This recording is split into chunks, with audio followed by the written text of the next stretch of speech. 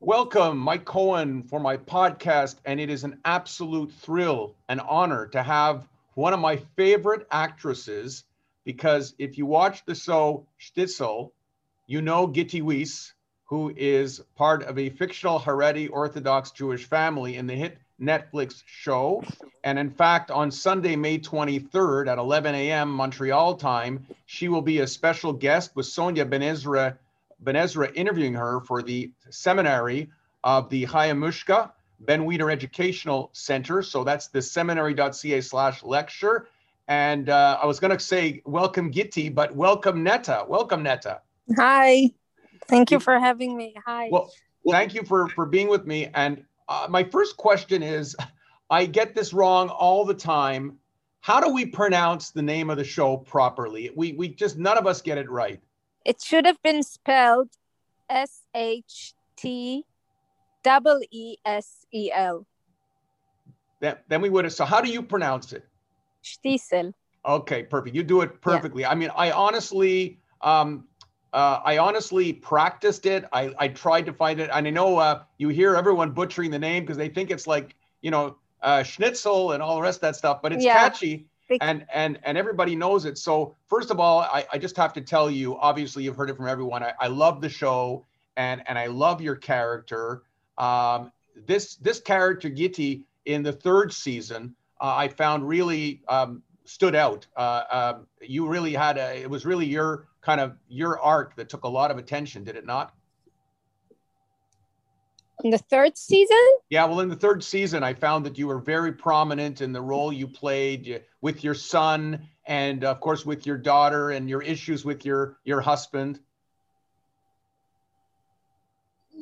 Yeah, but I don't think it's only in the third season. I think Giti's story was smaller this season. That's what I find. Really? But, really? I don't know. I thought it was, I listen, it's hard to say. It was a shorter season than usual. But maybe it's because you were so good that you stood out to me, because your character really. I mean, I know that you're secular. You grew up you're a secular Jew, but obviously you played this character for a number of years. So could you really relate to what she was going through as a mother, not wanting her son to marry someone who was not religious? Being so kind of. Very tough, I found. Well, first of all, the girl he wants is very religious. She's just from, she's not Ashkenazi. I don't know if you know the differences. Right. Which is, I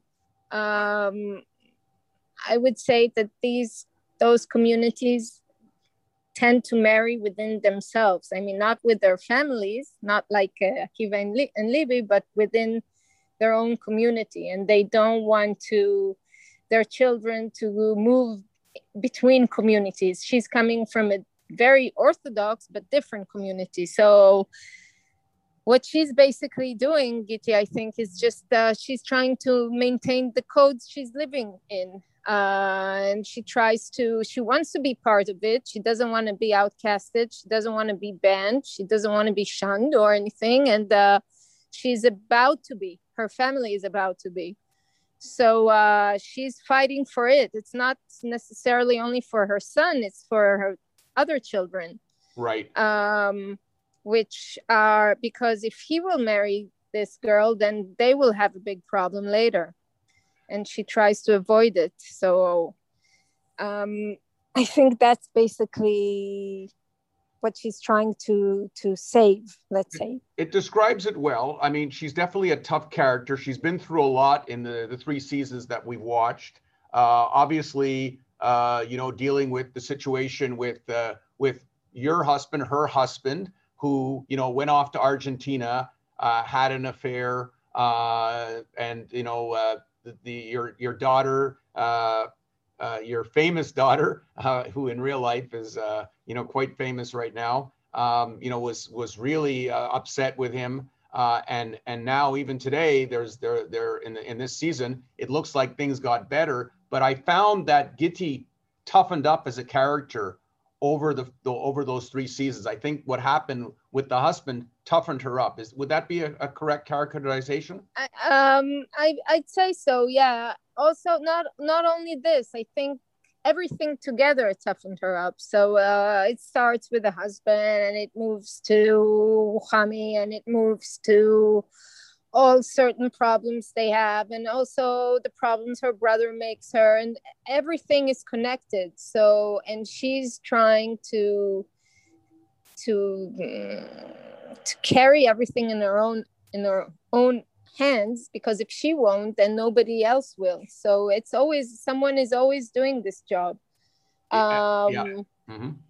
I think in every family there's the person who takes care of everything, and it just, that's her role in this family. So I think everything and all together toughened her up, I'd say. Mostly I think that the conversation she has with the matchmaker in the first episode in season 3, that's what makes her very I'd say that's what makes her understand that if she doesn't save the situation now, then everything's going to be lost. Very, very well explained. Now, people are asking the big question. I mean, we're dying to know, is it possible? Do you think it's possible we'll see a season 4? I don't think so. No, I think it's over. But I don't know.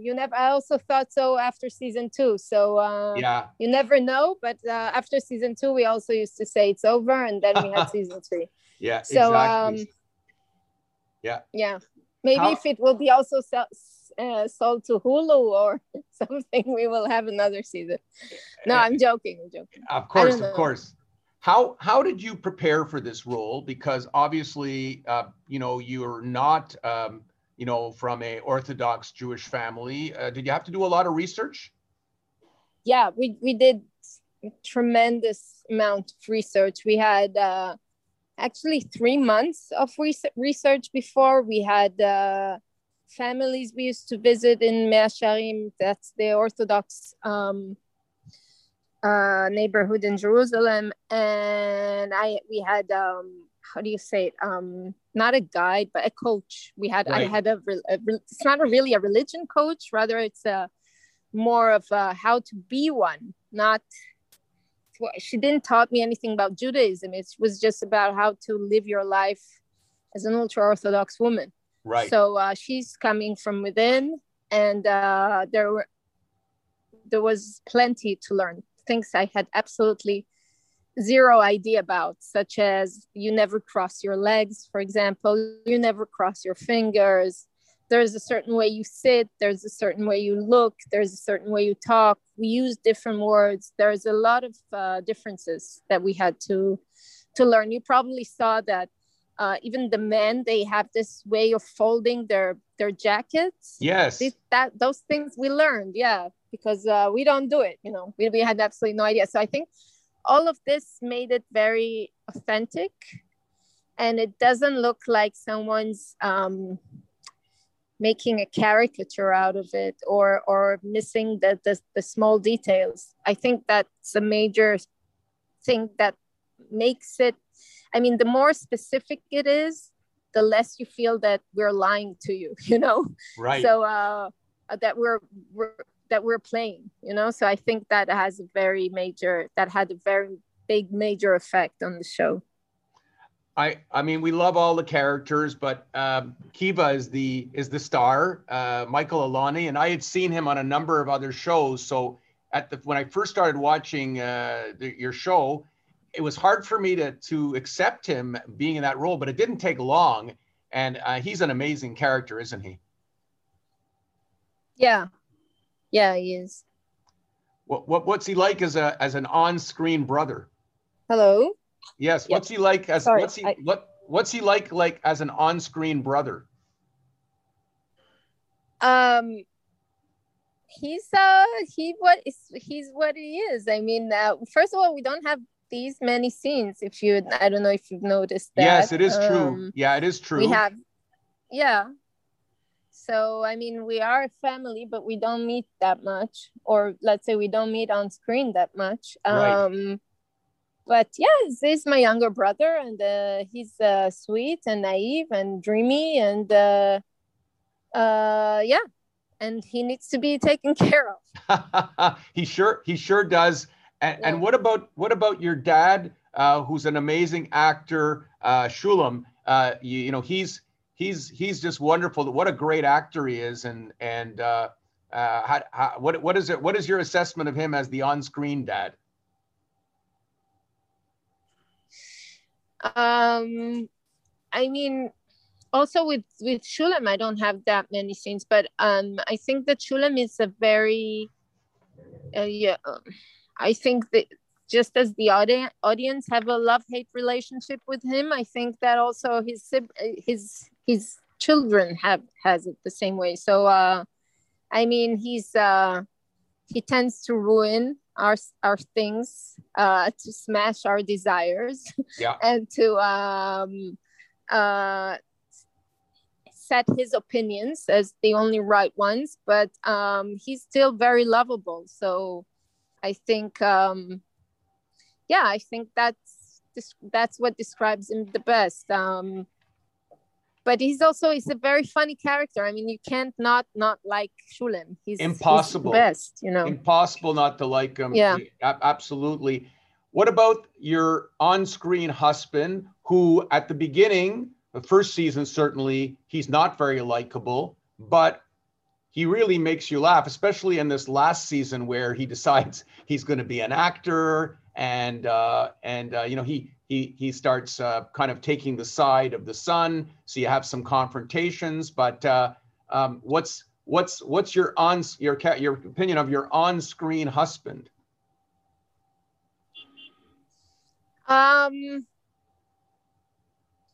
Well, obviously she married with him because she loved him, and she still does. I still think they have love between them. It's just that he doesn't look further on the consequences of things, and he's irresponsible. And I think that these two things are the things that drive Giti crazy, because he's reckless. He doesn't think a moment ahead. So in all the things he does. So it could be cute, it could be lovable, it could be nice, but there are consequences that someone needs to front later on. So I think also this time with Yosele, it's not that Giti has anything against this girl. She doesn't even know her. She just knows that the price it's going to take. Right. Exactly. And that was the interesting arc, certainly for this season. I know that you filmed this last season during COVID. You stopped. Of course, you wouldn't know it. They didn't put that in the script at all. So what was it like recording that third season when COVID was still out there? We had a smaller set. We had all kind of restrictions, but it was okay. It wasn't that bad. I mean, COVID in Israel was never too bad. We had lockdowns, but if you had a special permit, you could have worked while you're in lockdown. So it was okay. It's just we didn't have a party. We didn't have scenes with a lot of people in. It was more intimate in a way. Right. What's it like for you? You've been an actress for many years, but I suppose, I mean, this show is a hit internationally, especially with Netflix. I see your picture. You look very similar to your character. Do you find yourself, since that show's been on, being stopped everywhere you go and people calling out your name, Giti?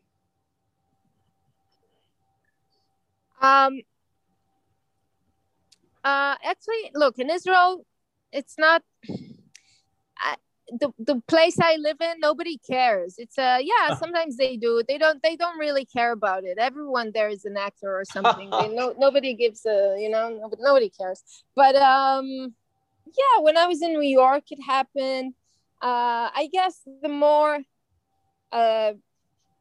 let's say foreign places I go to, then they would stop me more, because they it's quite shocking for them to see me.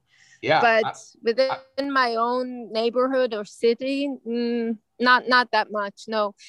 Also, I've done so many things in Israel, and this show has been going on for 8 years, so people get used to it. You know, it's nothing new already. So yes. Yeah. To close, I have to ask you, times are really tough in Israel right now. We're all feeling it in the Jewish communities around the world.